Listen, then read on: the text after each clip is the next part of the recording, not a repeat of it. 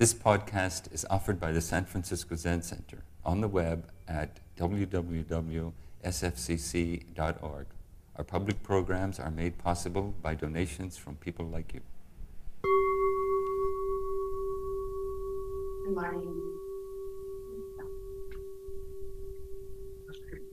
Thank you so much for sharing your Saturday morning, those of you in the room.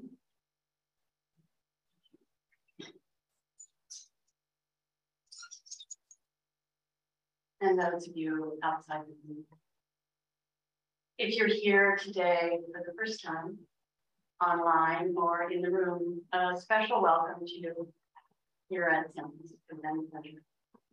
I'm glad to welcome you here, to be part of that welcoming team.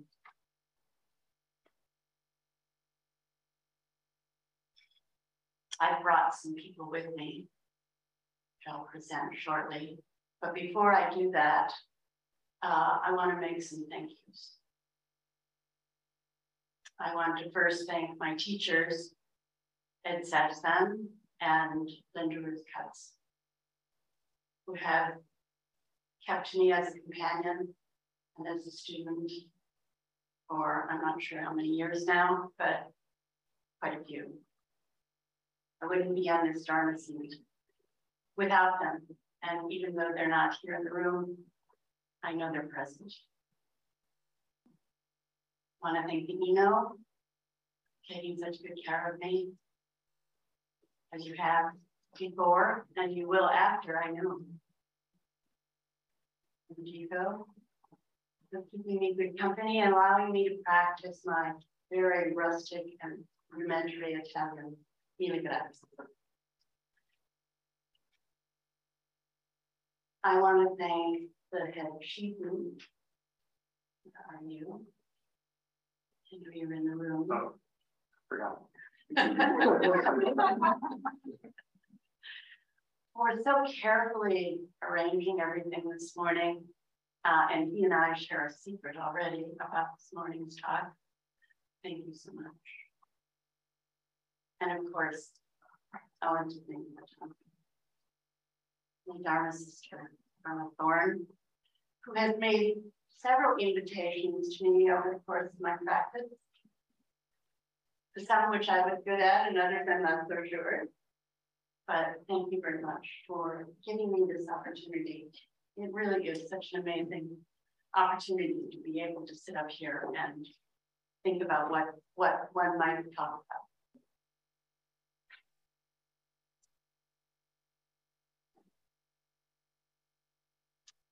I'm not sure it's really important to say who I am. I'm a practitioner here at San Francisco Zen Center.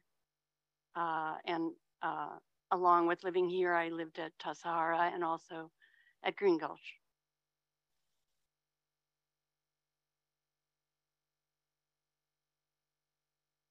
Today, I'd like to talk about embarking on a voyage. So next week, we begin the practice period. I see the captain right there.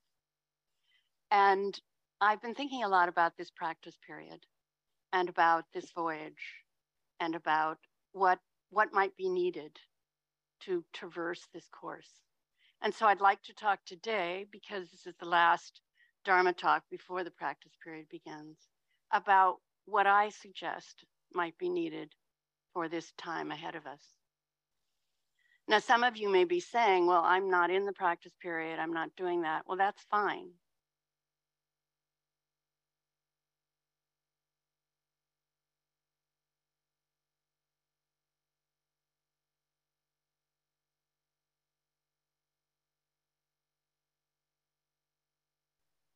I want this talk today to help us find our way in the weeks ahead. I see it as an adventure. So there's three things I'd like to talk about in relationship to the adventure.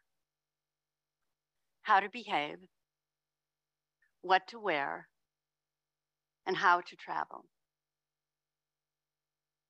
And so I brought with me three friends to help me with my talk today.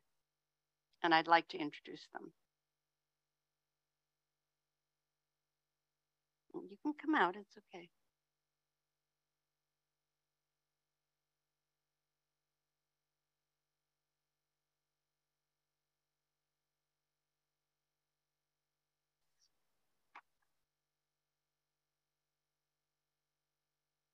First is Suzuki Roshi. And today he's a wombat.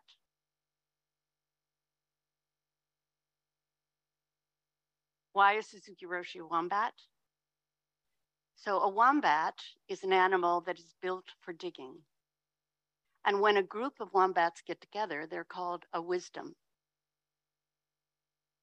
Their teeth do not stop growing, and they're usually solitary in habit. I also brought with me Dogen as a donkey.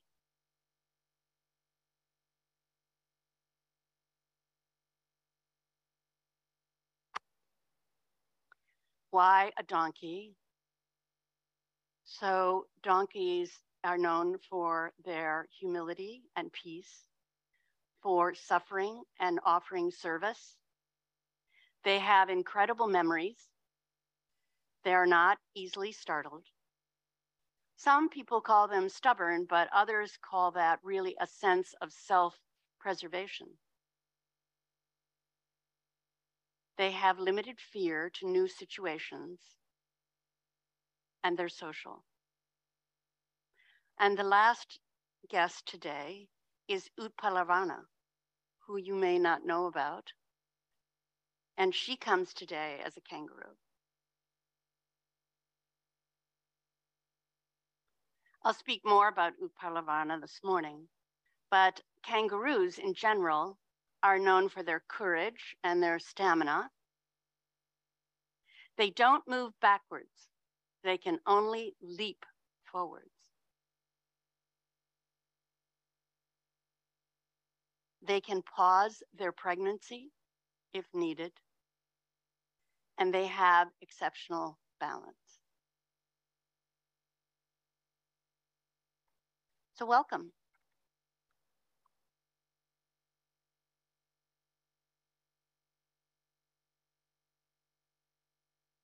Often Paul Haller has used poetry in this room, and I remember it fondly. So I bring a poem. Perhaps you know this poet, William Stafford. But of course. So I just recently discovered William Stafford. He wrote poems of release. He was a lifelong pacifist and a member of the Fellowship of Reconciliation. He was born in Kansas in 1914 and died in Oregon in 1993. In speeches, he was described as gentle, mystical, half-mocking, and highly personal daydreaming. Why did I pick Stafford? So recently, at the end of his life, 2 forest rangers in the Northwest of the United States asked him if he would create poems for road signs on the Cascade Highway. And being who he was, he said yes. And he submitted 20 poems to these forest rangers. 7 were chosen, and if you drive on the North Cascade Highway in Washington, you will see these signs, and you'll be able to read them and continue your adventure. They were meant to accompany the traveler in the landscape. The poems have never been published in book form until this book came out. And so in the spirit of adventure and making our way and having road signs, I'll start with this poem called Reading This, Stop.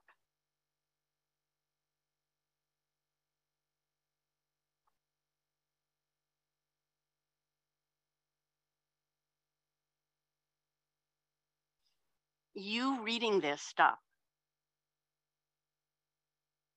Don't just stay tangled up in your life, out there in some river or cave where you could have been. Some absolute lonely dawn may arrive and begin the story that means what everything is about. So don't just look either. Let your whole self drift like a breath and learn its way down through the trees. Let that fine waterfall smoke filter its gone, magnified presence all through the forest. Stand here till all that you were can wander away and come back slowly, carrying a strange new flavor into your life. Feel it? That's what we mean. So don't just read this. Rub your thought over it. Now you can go on.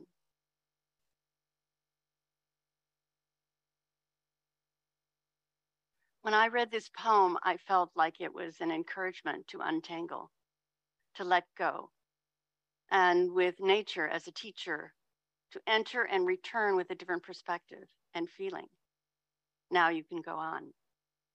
Just like the road signs on the highway, a way to move forward like the kangaroo.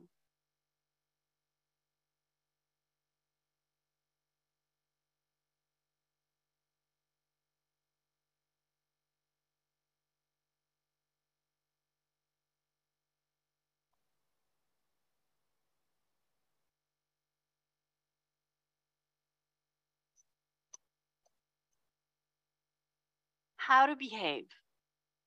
Well, that's easy here. We have the precepts. What a wonderful signage, what wonderful guidance as we take our adventure forward. I'd like to share a couple of different ways in which to consider the precepts. One is with Suzuki Roshi, and the other with Utpalavarna. So in 1970, Suzuki Roshi officiated at a precept ceremony. And this was the first lay ordination that had occurred since 1962. And he had only one more before he died. Some of you may know the precepts by heart. Some of you may need to read them. Some of you may not know what I'm talking about. It's a broad range. But the precepts basically are like the guides, the reminders, the thoughts. And he said this about the precepts in this ordination. It's a story from a Chinese expression. When wont to save fishermen, he took form of fisherman. When people are like snow, we should be like snow. Best effort, not easy. Always being with them without any idea of discrimination. We can then help others in its true sense, without giving anything, any special teaching or material. This is actually the Bodhisattva way.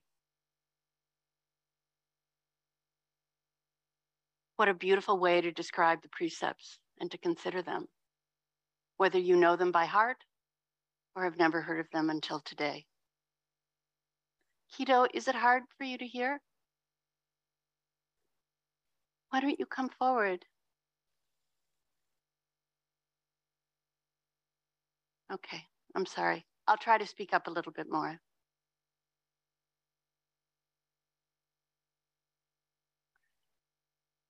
When I enter a practice period, I pick a root word. Maybe some of you do that as well. And this root word that I picked for this practice period goes along with Suzuki Roshi's comments. And the root word is, be like a white bird in the snow. Be like a white bird in the snow. So that is my intention as I move forward, to be available, to be present, but not to call attention, and to try to accommodate and to consider what's around me and match that.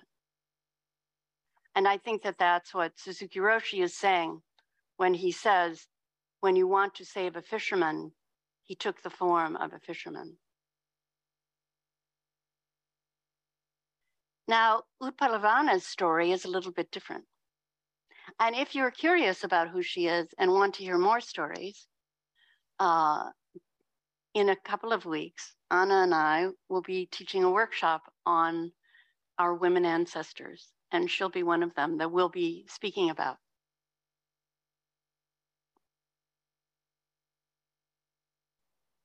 Utpalavarna was described by Dogen in his fascicle on the robe in terms of what she was wearing and how to enact the precepts. In Japan, everyone gets the precepts right up front. And I'm told that that's because the assumption is that you can follow them. It's not a concern. Here, we have a little different tradition. Usually you study for 2 to 3 years, and then you embrace the precepts and carry them forward. In order to understand Utpalavarna's story and her engagement with the precepts, I'd like to pull out this excerpt from The Hidden Lamp, which is a wonderful book of stories about awakened women.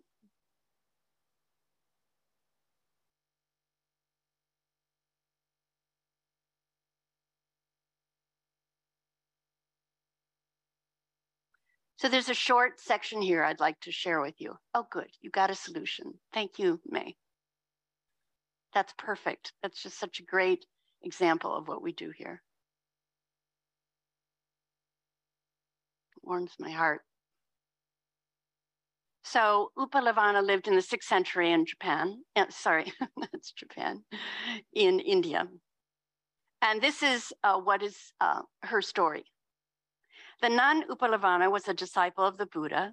She visited the home of some noble young women and encouraged them to become nuns. They responded, "We are young and beautiful and full of life. It would be hard for us to keep the precepts." Utpalavarna replied, "If you break the precepts, you break the precepts. First, leave the household and become nuns." The women said to her, "But if we break the precepts, we will fall into hell. Why would you have us do that?" Utpalavarna said, "Go ahead and fall into hell." The women all laughed and said, "Why would you suggest such a thing?" She replied, "In a former life, I was a prostitute, an entertainer. One day, I dressed myself in nun's robes in front of my customers, just as a joke. And because of this, in my next life, I became a nun and took the precepts. But even though I was a nun, I was arrogant and broke the precepts. And as a consequence, I fell into hell and its sufferings. Later, in this current life, I met Shakyamuni Buddha, ordained, developed great meditative powers, and became an arahant. In this way, I learned that you can attain the fruit of the way, even if you break a precept and fall into hell. The merit of receiving the precepts makes awakening possible. But if you never receive the precepts and do unwholesome things, you will never attain the way."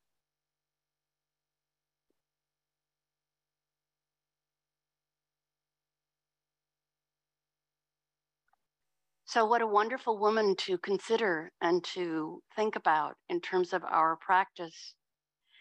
I have a few other adjectives about her I'd like to share with this morning. Some of it is about the way she looked. Her skin was the color of the inside pollen chamber of a blue lotus flower.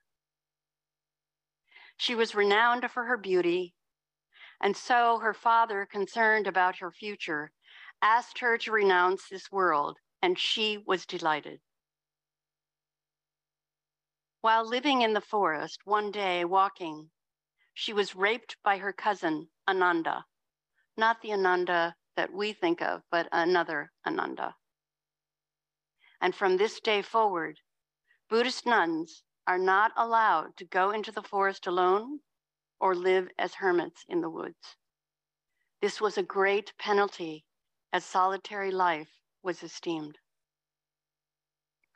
Buddha said Utpalavarna was a model of what a woman in holy order should be. She attained super knowledges, including clairvoyance. I think this story illustrates that one can take the precepts, even knowing that you might not be capable of keeping them perfectly.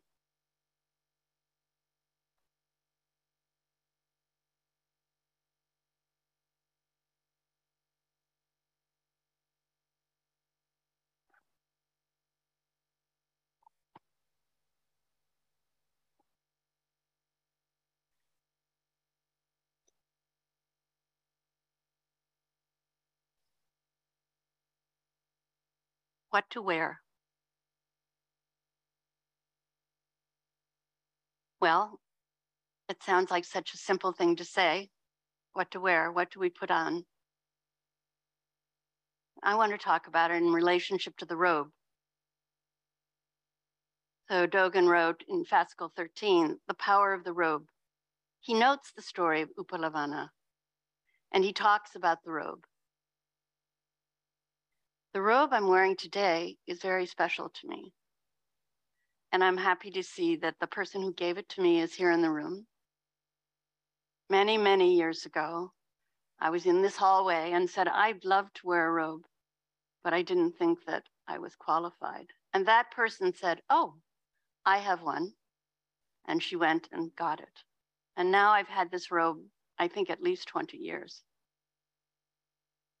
And in addition, I have a rakusu that was also given to me by Huitso Suzuki when I lived at Rinso Inn.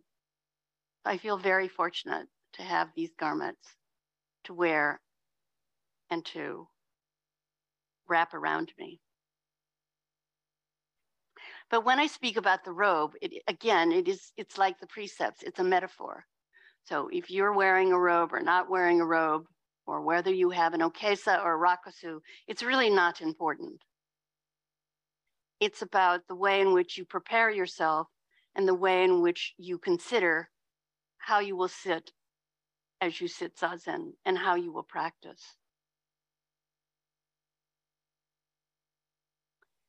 When Dogen speaks about the robe,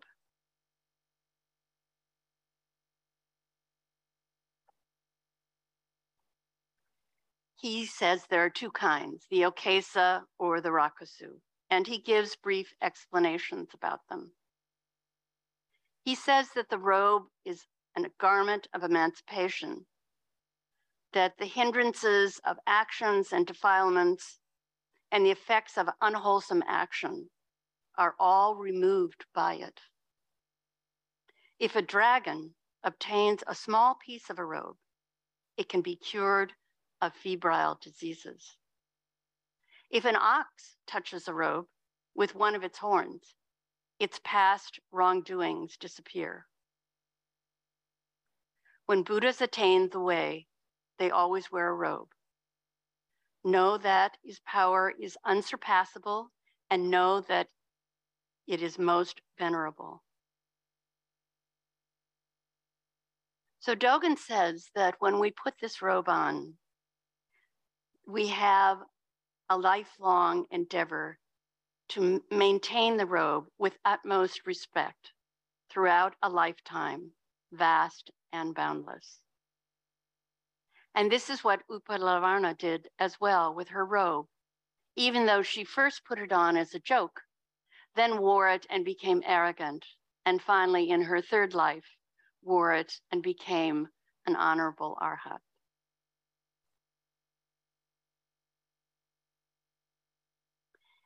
Each day, put on your robe, rather literally or as a metaphor, and enact the precepts. And another side note on the precepts, I was caught by the description that Norman Fisher made about how they come by us. And he said that we don't accept or receive the precepts, but enact and live them. And I would say we wear them as well. So now on this adventure, you know how to behave and you know what to wear. Lastly is how to travel.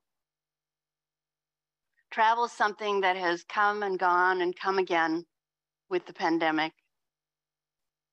This last summer, I traveled and traveled and traveled to see people I hadn't seen for several years, to visit places that I'm fond of.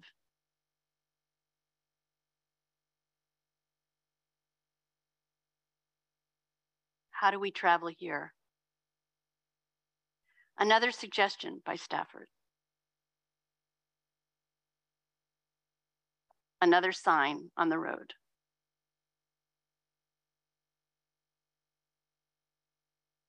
This poem entitled Ask Me.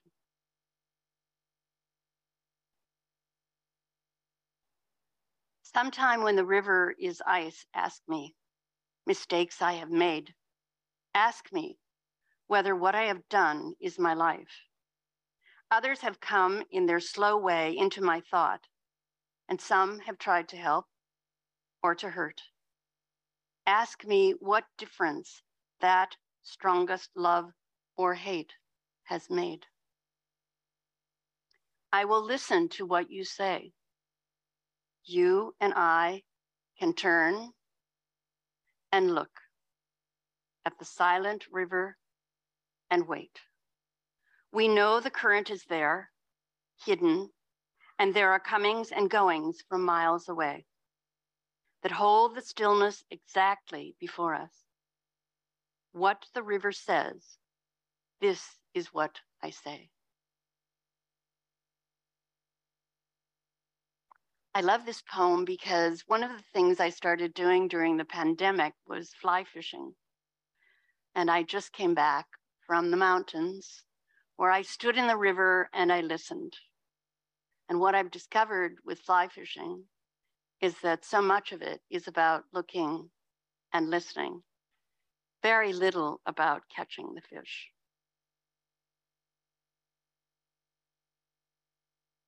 So my suggestion of how to travel, most important is listening.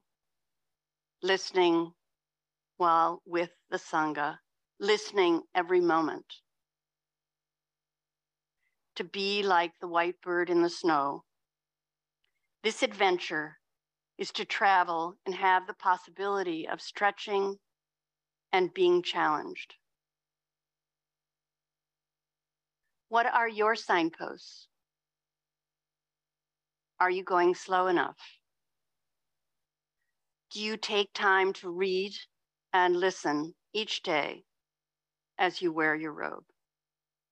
Thank you for listening to this podcast offered by the San Francisco Zen Center. Our Dharma talks are offered at no cost, and this is made possible by the donations we receive. Your financial support helps us to continue to offer the Dharma. For more information, visit sfcc.org and click Giving. May we fully enjoy the Dharma.